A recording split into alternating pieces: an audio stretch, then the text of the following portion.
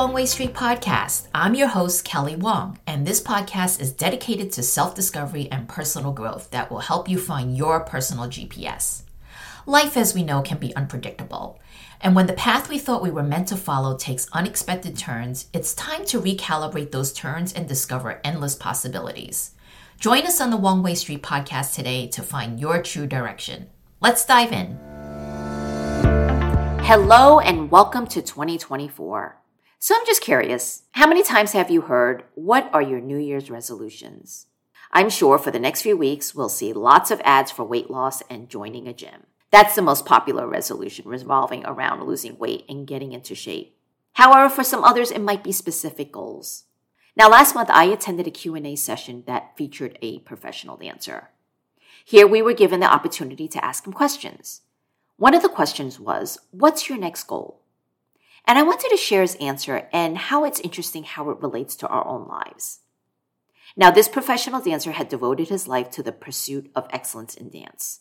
He had won numerous ballroom dance competitions, and then when he advanced to being on television, he won reality dance competitions. Yet the answer to that question of what's your next goal took me by surprise. He confessed that he had abandoned the concept of setting specific goals, like winning the next competition. He explained that constantly chasing after a singular goal, even when it was achieved repeatedly, left him feeling unfulfilled. After all, it was just a cycle of success without the satisfaction that he had anticipated. Instead, he now follows what feels right to him and prioritizes the emotional rewards. That's the key word, emotional, and personal growth that it brings to him. And it made me think how this philosophy resonates in our own lives. For example, let's look at our professional journeys. Are we not fixated on climbing the corporate ladder, earning those promotions, chasing the raises, being recognized for our work? No doubt, those achievements bring a sense of accomplishment and validation. But do they truly define our happiness and fulfillment? Because after all, we're just waiting for the next achievement to happen. Now, as we age, our priorities tend to shift. In fact, I feel that way right now. Because we reach a stage where the pursuit of promotions and financial gain starts to lose its allure. Instead, we find ourselves yearning for something more precious, which is time and freedom. The long hours at work that once were seen to be a means to the end now appears to be a source of pressure and high stress. We start to question whether the relentless pursuit of career advancement is worth sacrificing our personal lives and well-being as we get older. So what is that magic formula that balances career success with personal happiness?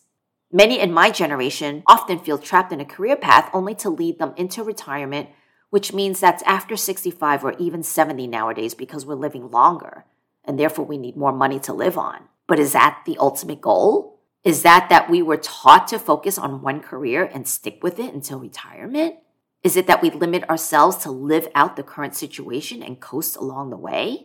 When we think about these questions, it becomes clear that there might be some possibilities beyond the traditional career route. Should we embrace the idea of long life learning and personal growth? The pursuit of happiness doesn't have to be a game between career and personal life where whatever is gained by one side is lost by the other side. Now let's shift our focus to 2024. What does your 2024 look like? Let's forget about those traditional New Year's resolutions. Personally, I always found them to be uninspiring. Instead, I want to share an interesting perspective with you.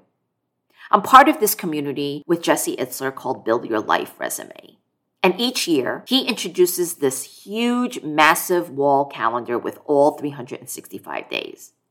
Now, it is a physical calendar, so if you prefer to be more digital, you can recreate one on Excel very simply. Now, this calendar is not to schedule your Zoom calls. It's not to schedule your doctor appointments. Instead, it is a canvas for your personal journey. I really find this to be a game changer.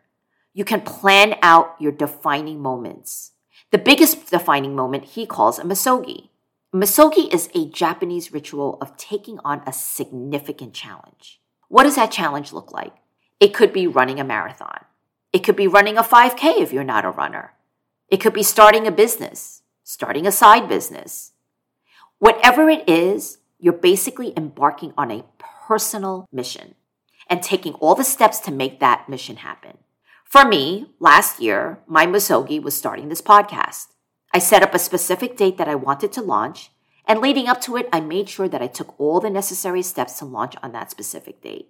The next thing he does is he schedules 6 mini adventures. He actually calls them Kevin's rules because his friend Kevin made that rule.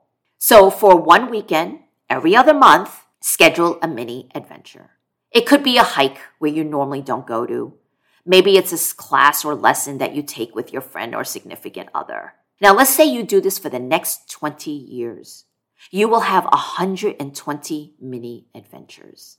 Now, whether you love to travel, whether you're a dedicated runner, or whatever it is that you love to do, customize your calendar. The magic happens when you see it all on one big calendar with all those boxes, quote unquote, dates filled with what you've done, with what you're going to do, and what you're eager to explore.